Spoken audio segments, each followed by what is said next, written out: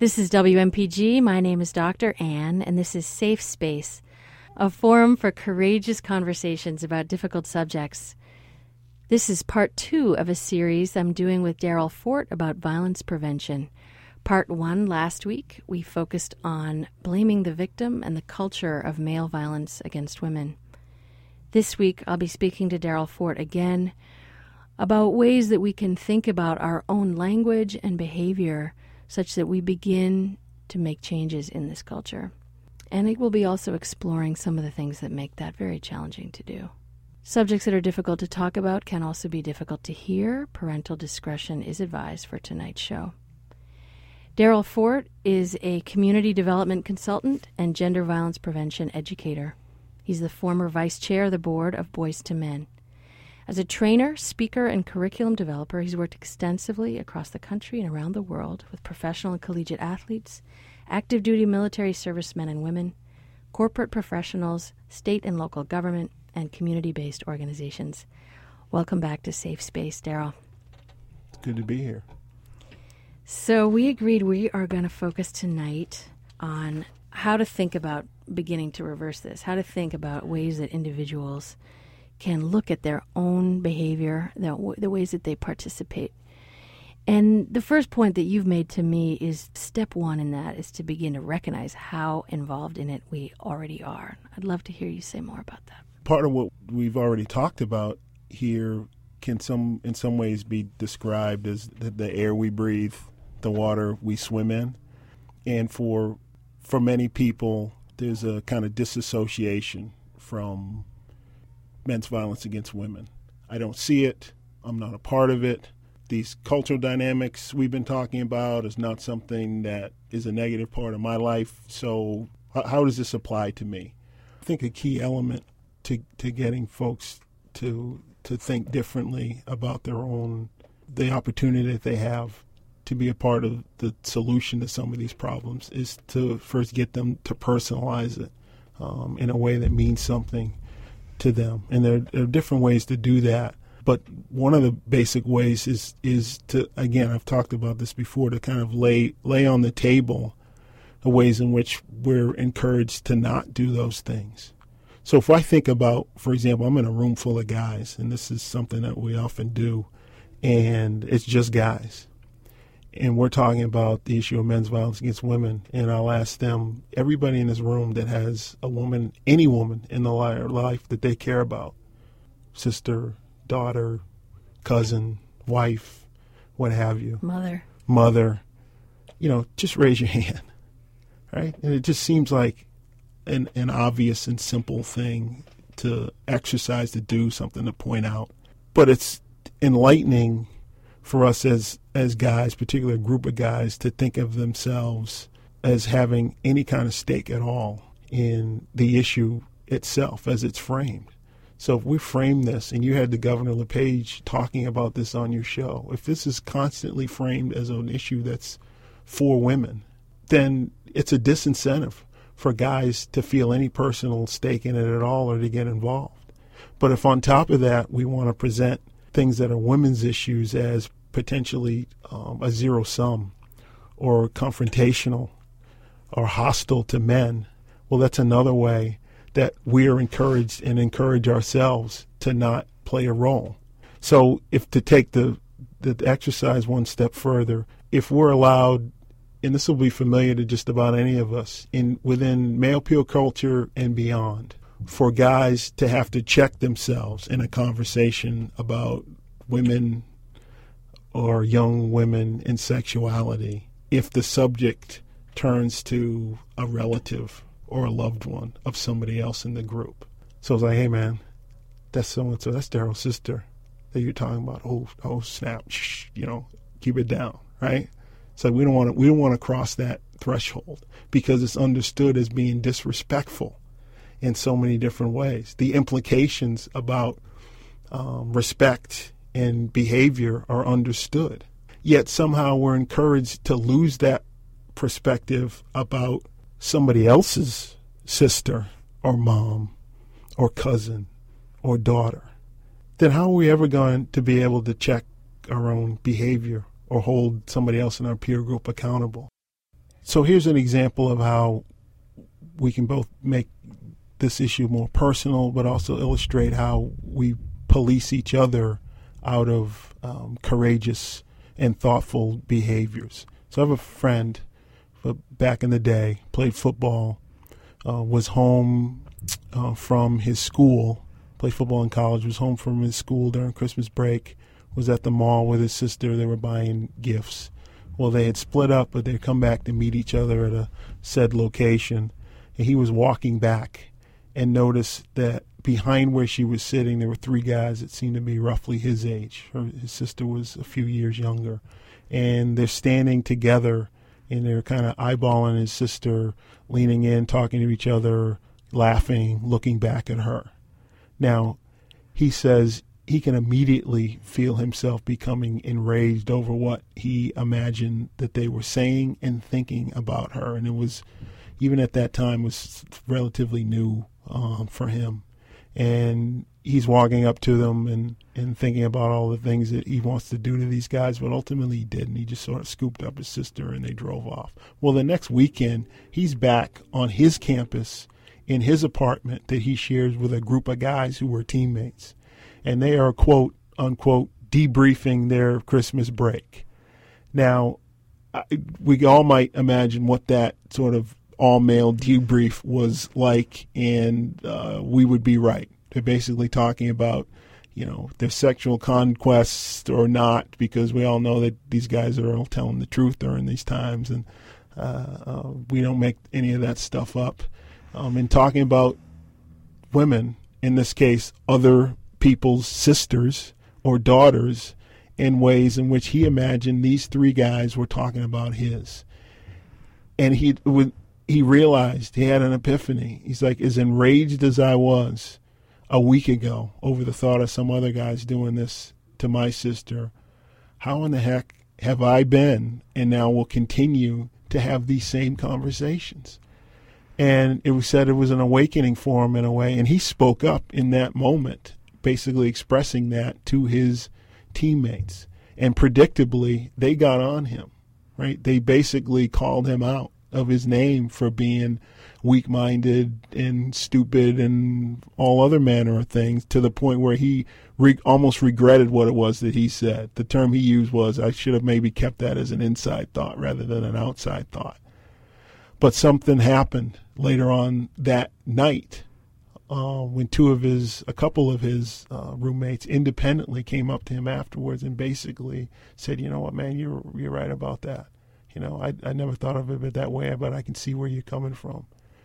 And the point of that is that, for him, it was a sort of personal awakening, but he also had to make the choice to sort of stand up to the challenge that, unfortunately, we present to our friends and our peers who are trying to be thoughtful, who are trying to be courageous, who are trying to, create a better environment for our sisters by thoughtfully trying to create a better environment for somebody else's. But we're not encouraged as a culture, particularly as a male peer culture, to think in those terms. In fact, we're encouraged to think exactly the opposite way. And that's the piece that's got to change. And so there's basically some potential for painful social consequences. I mean, when we really challenge what feels normal, people don't like it. So much of this work and the work that I do is exactly that. It's about illuminating the challenges and the fears that we have about social consequences for our behavior, right? Sometimes it's about physical danger. It's like, look, if I get in this, some harm could be done to me. And that's very real, and that's something to think about and talk about. But so oftentimes, in a whole nother context, this is about conversations that are had. This is about what somebody's got as their wallpaper on their computer. This is about the ways in which we talk about and communicate with each other about women and girls. But the point of that is about his personal realization that said to him, look, this can't be abstract to me. This can't be abstract to us. If we're going to change the way that this works for our loved ones, our sisters, our daughters, our mothers, then we have to change our behavior and our attitudes towards somebody else's sister, somebody else's mother.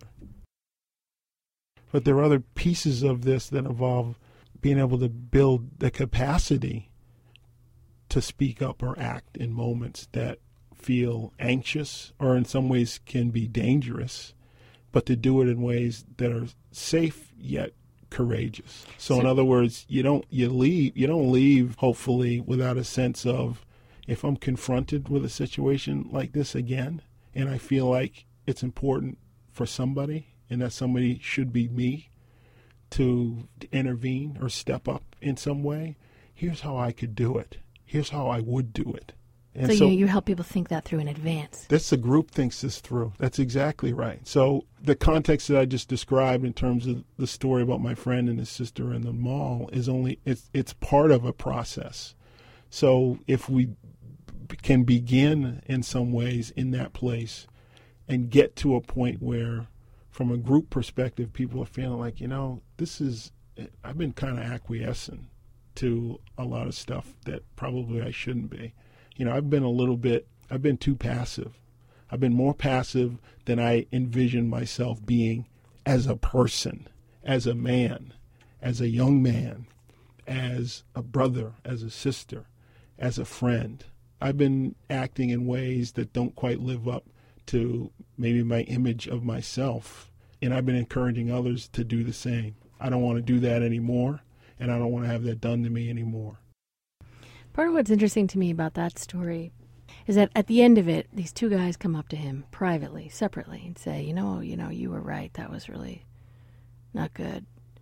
But I wonder what it would have taken for them to stand up with him in the moment. So there he is. These guys are debriefing their sexual conquest. And he speaks up. But these two guys keep silent in that moment. They can only come to him later and say, I agree with you. And what do you think we could do to help each other, join in when someone's making a courageous stand like that, to speak up and join them? Because that also is a place that we could make a difference. Yeah. Well, one of the answers to that is, I think, the next time. So that scene might have marked a turning point in the life of that small little peer culture. And that's what one act of leadership and courage potentially did. Now, we don't want to pretend like somehow there's always a Hollywood ending to, acts of leadership and courage in this way. But we know if no one does, then then that answer speaks for itself.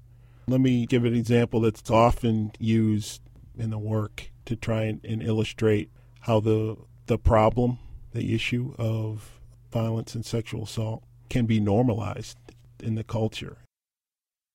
So the ritual around alcohol and sex is one that often ends very badly for everybody involved.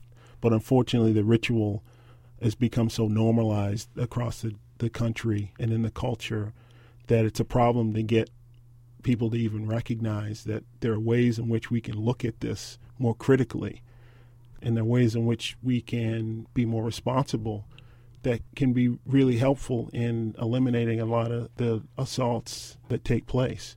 And assaults happen male on female, male on male, female on female. We talked a lot about the kind of male-female binary. That's the focus of this. But I don't want to make it seem like there aren't other forms of sexual violence and gender violence that take place. But let's go back to the sort of ritual of guys often go out together. They want to meet women. It's a bar or a club. The women are out to meet guys as well. But too often there's this sort of predator-prey relationship between men and women. And the guys are out together, and it turns into a kind of game. But as I said, the game often ends up with someone being hurt very badly, and the situation involving a lot of pain. Now, a lot of times, probably more times than not, it ends up not being a problematic situation. But too often, what ends up happening is this guy's forcing himself on this woman, and the intent is not ahead of time. Let's get somebody drunk for the purposes of assaulting them. That's just not the way this conversation happens. But unfortunately, that's often the way the situation ends. Think about how we have sort of nicknames for some of these players. You've got the wingman. We've got the potential friend of a woman who's out with a group of her friends who are set up to kind of to block these sexual advances. And alcohol is the tool, so often used to disinhibit the prey, if you will. I mean, it's a very crude sort of term, but I mean, that's the way a lot of this oftentimes this plays out. And it's not thought of in that way. It's not thought of in the kind of sinister way that it's often used. And alcohol is used as the tool. But it's used as a tool in such a casual way. It's so normalized in the sense that, you know, the idea that if I'm a guy, then I need to get a woman drunk to disinhibit her in a way that she'll be easier to have sex with. And we're sold that idea. We're sold that idea that alcohol and sex are inextricably linked and it's just a way to have a good time.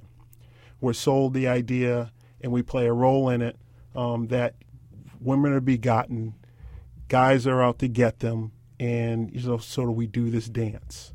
So if we think about, what the role of someone is there to be helpful, what is something that one of those wingmen could do if they realize that what's really happening here is he's getting her drunk to have sex with her, and that's not exactly full consent? Yeah, say I see that, and I'm looking at this, and I'm one of this guy's friends, and I see this as a problem. Not just for her, but I see this as a potential problem for him. To say, look, man, you think it's a good idea to buy her another drink, or where do you think this is going, or what are you trying to do here? And the response might be, well, what do you think I'm trying to do? Like what?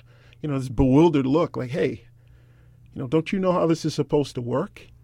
All right, we got nicknames for guys and women who step in situations like that and ask critical questions, right? They're blocking something, if you will.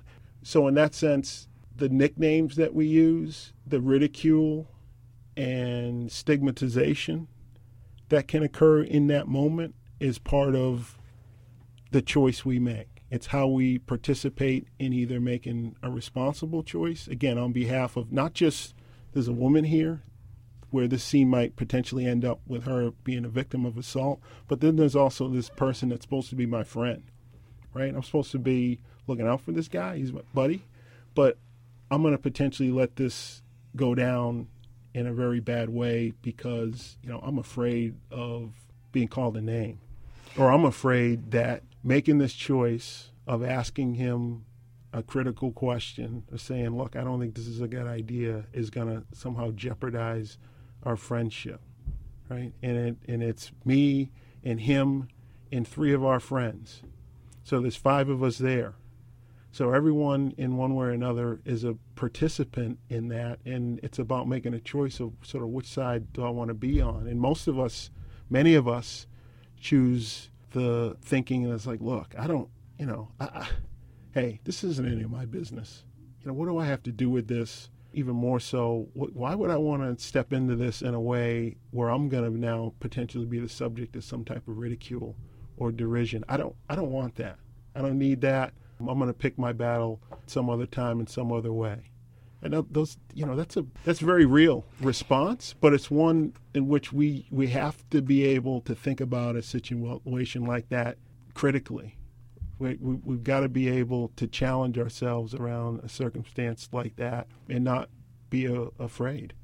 There's a way that it's so easy to be in a situation like that and not really see it for what it is, to really kind of not look at it and get it, but just think, oh yeah, whatever. There's such an easy kind of minimization that can happen. That's where when we talked about this earlier, and it may seem sort of more abstract that these quote conditions exist in the culture that encourage us to look past these situations. We are taught in so many ways that, well, this is the ritual. Like, sort of, who are you to challenge this ritual? Right, and actually, if I'm getting in between, if I'm a guy and my guy friend is like, everything's working, he's buying her drink after drink, she's getting more and more responsive, she's getting more and more drunk, less and less capable of saying no, And I step in there to say, hey, he is not going to thank me for that. He's going to be really angry that I just wrecked it. It was all going so well. Yeah, this was part of the plan. And I can imagine that for me, if I'm his friend and I'm anticipating, I'm trying to work it out, do I say something or not, that I'm worried about a very real potential loss of that friendship. Yeah. Somebody I might really care about. There's a fear of ridicule. There's afraid of the other guys. Like, what? You wrecked everything.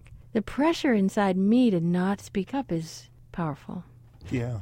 And let me be clear. This isn't about, from my perspective, being the sex police or encouraging somebody to be the sex police. I mean, I think, consensual, responsible sex between adults is their own business. But potentially we're not talking about consensual sex. And I think in some ways, given the situation we just talked about, that gets lost. That, part of the plan, part of the ritual for this is to render somebody intoxicated enough so that they're not making the same type of clear-headed decisions that they might make otherwise. So some folks may be listening to this and saying, I'm not part of that scene. I mean, that was my early 20s, or that was never, something that I was involved in, and, that may or may not be true. But what that example illustrates is the type of situation that happens in the culture that it routinely goes unexamined. And it's a situation in which there are often multiple players who feel like they have some neutral role. We've got to be able to recognize for ourselves that as bystanders to these behaviors, we're not neutral. We can't be neutral.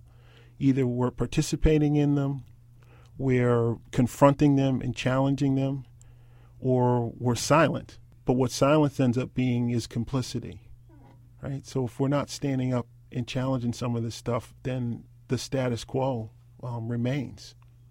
And I think there's a role for us to challenge. And I think there's a role for us to support those who would stand up and challenge as well. You said earlier, don't expect it to have a Hollywood ending. I love it if you could say more, because, of course, if I want to stick my neck out and say something and interrupt something that's going on that feels dangerous to me, potentially, I want it to work out well. I want to feel effective. I want to feel like I did the right thing. And how do you help people have the courage to speak up, knowing that it really just might feel awful? Yes, they might have intervened in a situation that that may have protected somebody. But in terms of the people that I really am close to, it still might be very jagged. It might be difficult. And how do you help people deal with that? So I think part of the answer to that is that it's true. That, there's no love dust. As I said, there's often not a Hollywood ending. So don't necessarily expect a Hollywood ending to this. Don't necessarily expect that you're not going to get pushback, because chances are that you are. The hope is that over time, what becomes normal or accepted in our peer culture, in our workspaces, in our communities, in our systems of media, changes for the better. And another way to understand these issues is to know that, they're complex. I mean, we've talked and focused a lot about gender, but it's not just about gender. There are issues of race, there are issues of class, there are issues of sexual orientation. They all intersect when we're talking about men's violence against women. But it's important to be able to focus on gender in some of the ways in which we have in this discussion, and shine a light on it. Because without shining a light on some of this stuff, we're never going to have a chance to confront it in a positive way.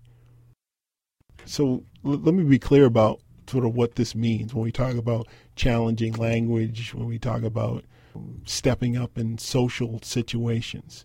The idea behind this is that, and I said this before, in the presence of these attitudes, in the presence of this language and this behavior, exists the real danger for many of the women and girls in our communities, in our lives, right? Because there are guys out there that are doing real bad things to them. And it impedes our ability to take that violence as seriously as we should, when a whole nother context, we've sort of split women into this category of there's my mom and my sister, and then pretty much every other woman or girl out there is just another bitch or a hoe. Because it's hard to take what happens seriously, the way that we've constructed this in our culture, to take seriously what happens to somebody that's just another hoe. We're going to have to end this interview. I really want to thank you so much for being my guest. One of the things that I've really taken from you is the very real complexity of these decisions when you're in that moment. First of all, how common that moment is. It's not these extreme moments we're really talking about in terms of like rape and murder, sexual assault. We're talking about everyday language, that these things are ubiquitous. They're happening all the time. And that to speak up against it is really a social risk. And one of the things that I've really got from this is the importance of being very clear with myself ahead of time that I want to take that risk, that actually that reflects the kind of way I want to be in the world, the kind of courage I would like to live up to. Yeah. And I want to thank you for that, because I think that's going to help me the next time, is to have made that decision ahead of time. And knowing that it's probably not going to go that well or may not be received well is on the one hand worrisome, but it helps me to know that going in. And then the opposite of that is also true. We can be surprised by the level of support we receive if we're the ones that take that first step. And I think it's a story, in other ways that's often told as kind of a lesson in leadership, but it applies to this issue. So I appreciate what you're saying, because it's an important message in the work. Daryl Fort, thank you so much for being my guest on Safe Space. Thank you. If you'd like to contact Daryl or have him come to work with your organization, his email is dfort44@yahoo.com. This is Dr. Ann. I've been talking to violence prevention educator Daryl Fort. If you'd like to listen to this show in its entirety, or if you'd like to email the link to a friend, please go to our website at www.safespaceradio.com. There you can email subscribe to get a weekly announcement with a link to each week's show. You can also download the show from the iTunes Store if you go into podcasts. You can like us on Facebook. Coming up next is The Watchdog.